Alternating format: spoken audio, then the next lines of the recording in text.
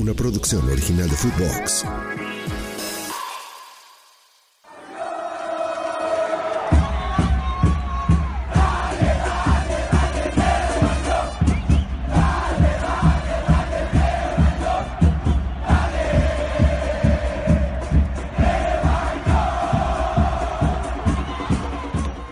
¿Qué tal a todos? Gracias. 40 millones o poco más de chivermanos que nos estaremos viendo semana a semana en este podcast. Se acabó ya la pesadilla de la Leagues Cup, en donde Chivas fracasó. Chivas no hizo lo que tenía que hacer y la cajetearon. Esa es la realidad, aunque pues la han cagado todos los grandes del fútbol mexicano, ¿no? Ahí está en el mismo costal América, Cruz Azul, Pumas y bueno, lo de Chivas, que hay que decirlo, le pasan por encima en los dos partidos, pero quitémonos ya la idea de la Leagues Cup, ya es pasado, no importa lo que suceda de aquí en adelante, porque se anunció con bombo y platillo, regresa a la Liga MX, regresamos al lugar donde Chivas es líder, 3-3, victorias ante Necaxa, ante San Luis y ante León. Y es una historia muy diferente la del rebaño. Ojalá que lo de Leagues Cup sirva, se aprenda y a partir de ahí se entienda que el equipo todavía no está a tono. Se mostraron muchos futbolistas que no están todavía al 100%, que no están listos físicamente y que se hayan tomado este tiempo para madurar, para estar al 100%, para acabar de definir detalles. Vega no estaba, el Guti no estaba y han tenido ya 2-3 semanitas para ponerse en el tono físico y de esa manera regresar bien a la Liga MX. Hoy empezamos esta aventura, este podcast que es para todos los chivermanos. Decíamos, más de 40 millones, evidentemente será el podcast más visto de el fútbol mexicano. ¿Por qué? Porque es el equipo más popular, porque es el equipo que más aficionados tiene, porque en todo el mundo hay mexicanos y donde hay mexicanos, señores, siempre hay un chivermano. Así es que nos estaremos viendo aquí cada semana para platicar de los temas de actualidad, qué está pasando con el Guadalajara, cómo va el equipo, qué noticias hay, qué novedades les tenemos, qué está pasando con las Chivas Rayadas del Guadalajara. Cada semana aquí estaremos, más de 40 millones de chivermanos, haciendo de este podcast el número 1 de México, de Estados Unidos y después del mundo, porque lo de Chivas no es solo en territorio nacional. Regresamos entonces. Paunovic había prometido ganar la Leagues Cup, dijo que se lo iban a tomar en serio, que iban con seriedad, que querían el torneo. Y terminó siendo pues una cagada, tal cual, hay que decirlo como es. Chivas no sé si se cagó o la cagaron, esa es la realidad, pero lo cierto es que en los dos partidos le pasaron por encima. Primero Cincinnati, muy superior, tanto futbolísticamente como físicamente. Brandon Vázquez, que hace hat-trick, ojo, cuarto gol que le marca ya Brandon Vázquez a Chivas en dos partidos. Hace un año habían jugado un amistoso pre-Leagues Cup, era como para ir calentando motores con este torneo, y jugó Chivas Cincinnati, ganó Cincinnati y Brandon marcó. La historia se repitió, ya saben, y ya da hueva repetir todo lo que sucedió, que cayó una tormenta eléctrica, aquello fue un desmadre, se tuvo que jugar al día siguiente. Y Chivas no pudo tampoco, a pesar de que marcaron inmediatamente, se reinició el partido. No le alcanzó, un gol con polémica. A mí me parece que Brandon Vázquez estaba adelantado en el tercero, pero bueno, parece que el VAR también se inundó porque nunca aparecieron para revisar la jugada. Vino el partido contra Kansas City, sin Alan Pulido, que estaba expulsado, y el primeros 45 minutos Chivas no existió, le pasaron por encima y terminó perdiendo por la mínima. No fue capaz ni siquiera de empatar. Falta de gol, evidentemente, falta de un 9. Brandon sigue en Cincinnati, Pulido sigue en Kansas City, y pues el rebaño de momento no tiene 9 de garantías. Sí, Marín ha mostrado cosas, se asocia bien, pero no tiene gol, o por lo menos no ha mostrado gol con el Guadalajara. Y Chivas necesita un 9 matador, un killer, un jugador que te dé ese plus. La buena noticia de todo esto, pues Brígido y Yael Padilla, me parece que es de lo poco que se salva de Chivas, tanto en Leagues Cup y evidentemente han brillado en el arranque de la liga. Pero bueno, insisto, ya que huevo a seguir pensando en lo que pasó, en lo que fue, en el fracaso. Ahora toca darle vuelta a la página. Me gustó que no hubo pretextos, que no hablaron de los viajes y del cansancio, porque ya empezamos con el sonsonete de que es que nosotros viajamos, ellos no es justo. A ver, las pinches reglas estaban claras antes de empezar el torneo y así lo quisieron jugar. Hoy, venirse a quejar es absurdo. Y si después un portero se adelanta, pues hay que repetir el penal. Saludos a todos los americanistas que seguramente también estarán pendientes del podcast. Pero pues las cosas sí son. Malagón se adelantó y les repitieron el penal. Lo siento, no es mi culpa. Yo no hice las reglas, así está escrito. El VAR hizo lo que tenía que hacer y el árbitro también, aunque les duela, aunque ya se veían en la final jugando contra el Inter Miami. Pero bueno, esa es otra historia. No me quiero salir del tema, que son las Chivas. Se viene el reinicio. Chivas será de los primeros equipos en jugar. Jugará el viernes contra Juárez. Cancha complicada. Un Juárez que también ha mostrado cosas interesantes en el arranque de la liga. Y la gran duda es el Chicote Calderón. Me parece que no va a estar. Trae una lesión muscular. Y de ahí veremos qué decisión toma Paunovic. La lógica impera mover al Chiquete Orozco y jugar con Tiva y Pollo de centrales, ¿no?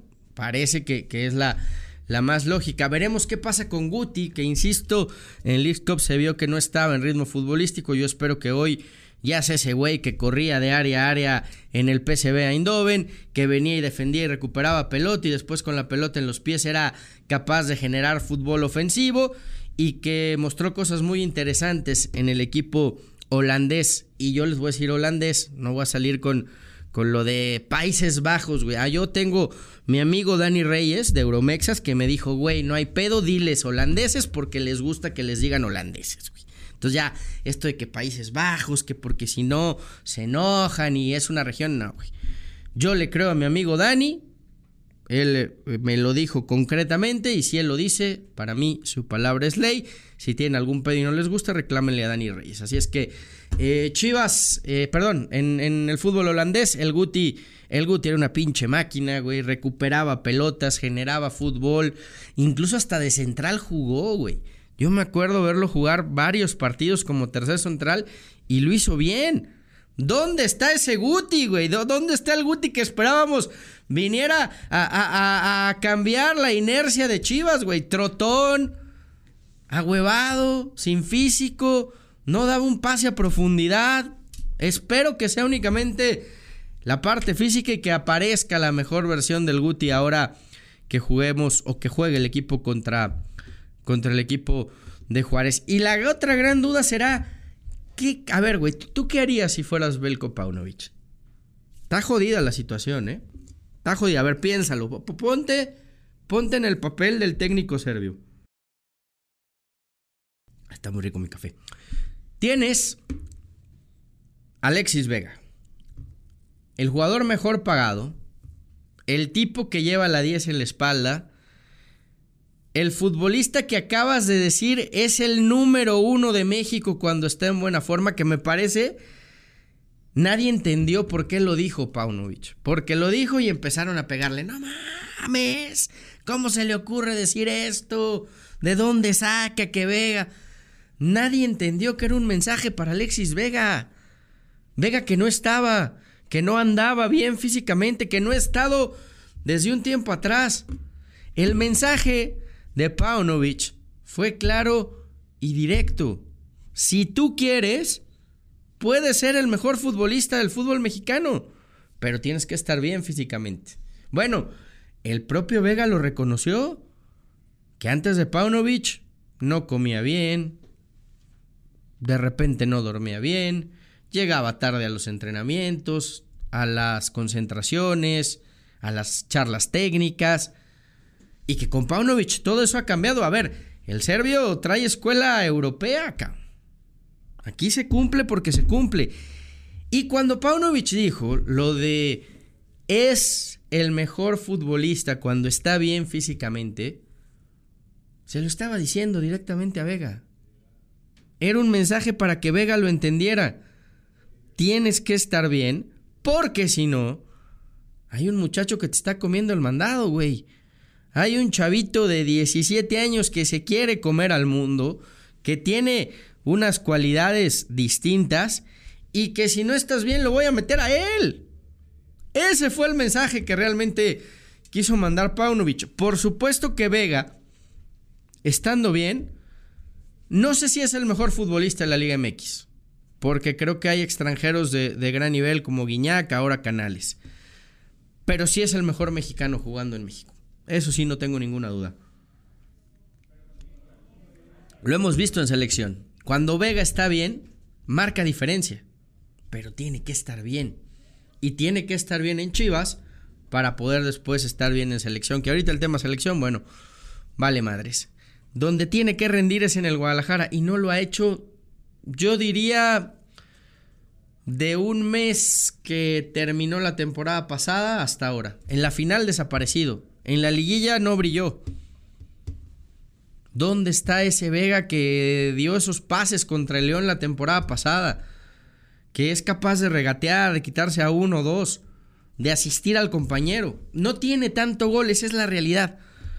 Pero que te genera mucho en fútbol ofensivo. Y otro que tiene que aparecer, Víctor Guzmán. No ha estado, No ha estado desde el inicio de la temporada el Pocho. Yo entiendo que lo han movido, güey, que si falso 9, que si juegas en tu posición, que si no. Pero Guzmán lo sabe, Guzmán llegó para ser líder y referente de este equipo. Y en las 3 primeras fechas me parece que... Ya no voy a hablar de la Leagues Cup porque ahí no estuvo ninguno. Insisto, de ahí, salvo a este muchacho Yael Padilla y a Brígido, que fueron los que tiraron el poquito tiempo que les dieron. Pero el Pocho tiene que aparecer más, cabrón. Tiene que pedir la pelota, tiene que ser ese jugador distinto, ese líder en el centro del campo. Se viene una gran oportunidad, insisto, contra Juárez. La cancha y el campo es jodido, es complicado, pero Chivas ya tiene que estar mentalizado. Ya pasó y hay que seguir con el buen paso y el buen ritmo que se tenía en la Liga MX. La buena noticia de todo esto, porque no todo es malo. Paunovic. Veljko Paunovic es lo mejor que le ha pasado a Chivas desde que se fuera Matías Almeida. Y me parece que sabe perfectamente lo que tiene que hacer para que sus jugadores vuelvan a estar acá. Sabe cómo recuperarlos y está consciente de que ya, como diría José, ya lo pasado, güey, ya, se fue. Hay que pensar de aquí en el futuro y de no salir de los primeros lugares. La obligación de Chivas este torneo es por lo menos repetir lo que hiciste la temporada pasada, estar entre los primeros 4 o 6, porque ahora hay 6 que van directo a liguilla, asegurar liguilla directa y después meterte a la final. Te quedaste a esto, güey. Fueron 33 minutos para que fueras campeón. Y no lo conseguiste, güey. Ese es el objetivo que tienen que tener en mente todos y cada uno de los futbolistas de Chivas. Hablando del 9 y qué chingados va a pasar, esta temporada no va a llegar nadie, eso denlo por hecho. Por más de que la ventana de fichaje cierre hasta septiembre, no va a llegar nadie. La opción de Alan Pulido no ha renovado, por más de que ha salido en todos lados que está convencido, de que le ofrecen una buena lana, de que no ha renovado. Y mientras no esté la firma, la renovación no es oficial. Y ahí es en donde Chivas puede seguir negociando de aquí hasta el final de temporada. ¿Cuál es la opción? Güey, no llegas gratis, te puedo ofrecer un poquito más de dinero porque me voy a ahorrar la parte del fichaje. Ahora, la buena noticia, güey. JJ Macías ya se le ve, ya está empezando. No va a estar pronto, es más, Yo creo que lo más sensato es que no forcen a Macías para jugar esta temporada, porque acuérdense lo que pasó. Lo forzaron, estuvo, se volvió a romper. No. Hay que irlo llevando poco a poco y mejor no arriesgarlo, dejarlo que se termine de recuperar bien, que haga una buena pretemporada y que vuelva para la próxima temporada. Pero es un jugador que a Paunovic le gusta mucho. El propio Pauno reconoció que cuando fue técnico en Estados Unidos, en el Chicago Fire, querían llevar a JJ. Estuvieron por ahí tratando de negociar, al final no se dio, pero es un jugador que le gusta mucho y que él sabe que le puede sacar el máximo rendimiento. Y la otra, pues empezar a buscar en la cantera. El Tepa, que no ha tenido minutos, por ahí ver si Puente por fin del estirón, un Puente del que se esperan muchas cosas y no termina por despuntar. Y lo de Brandon Vázquez, que se ve complicado. Brandon quiere ir a Europa. No sé si realmente vaya a haber ofertas para Cincinnati.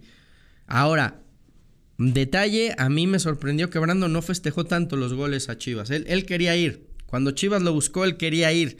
Al final no se dio porque no lo quisieron vender. Pero son las opciones que hay sobre la mesa.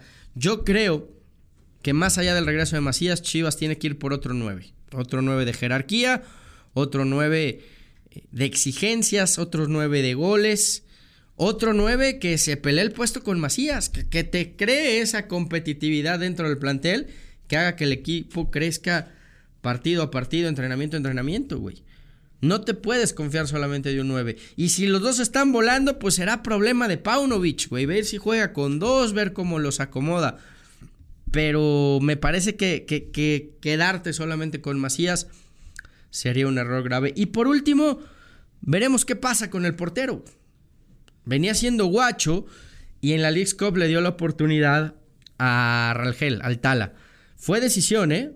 No había lesión, no había baja de juego, no había nada. Paunovic, como muchos técnicos europeos hacen, decidió darle este torneo a su segundo portero. Ahora, lo que sí yo no entiendo es si hoy el Tala Rangel es el segundo portero, ¿para qué chingados trajiste a Oscar Wally? Ya veremos. Yo creo que Guacho regresará a la titularidad en la Liga MX y será el portero titular de Chivas en lo que queda de temporada. Al menos es como yo veo las cosas. En fin, chivermanos, aquí arrancamos este nuevo proyecto y esta nueva aventura. Estaremos semana a semana en YouTube y por supuesto en todas las plataformas de audio, güey. Si nos estás escuchando, suscríbete al podcast. Si estás en Spotify, empieza a calificarnos ya con 5 estrellas. Si estás en YouTube, inscríbete al canal.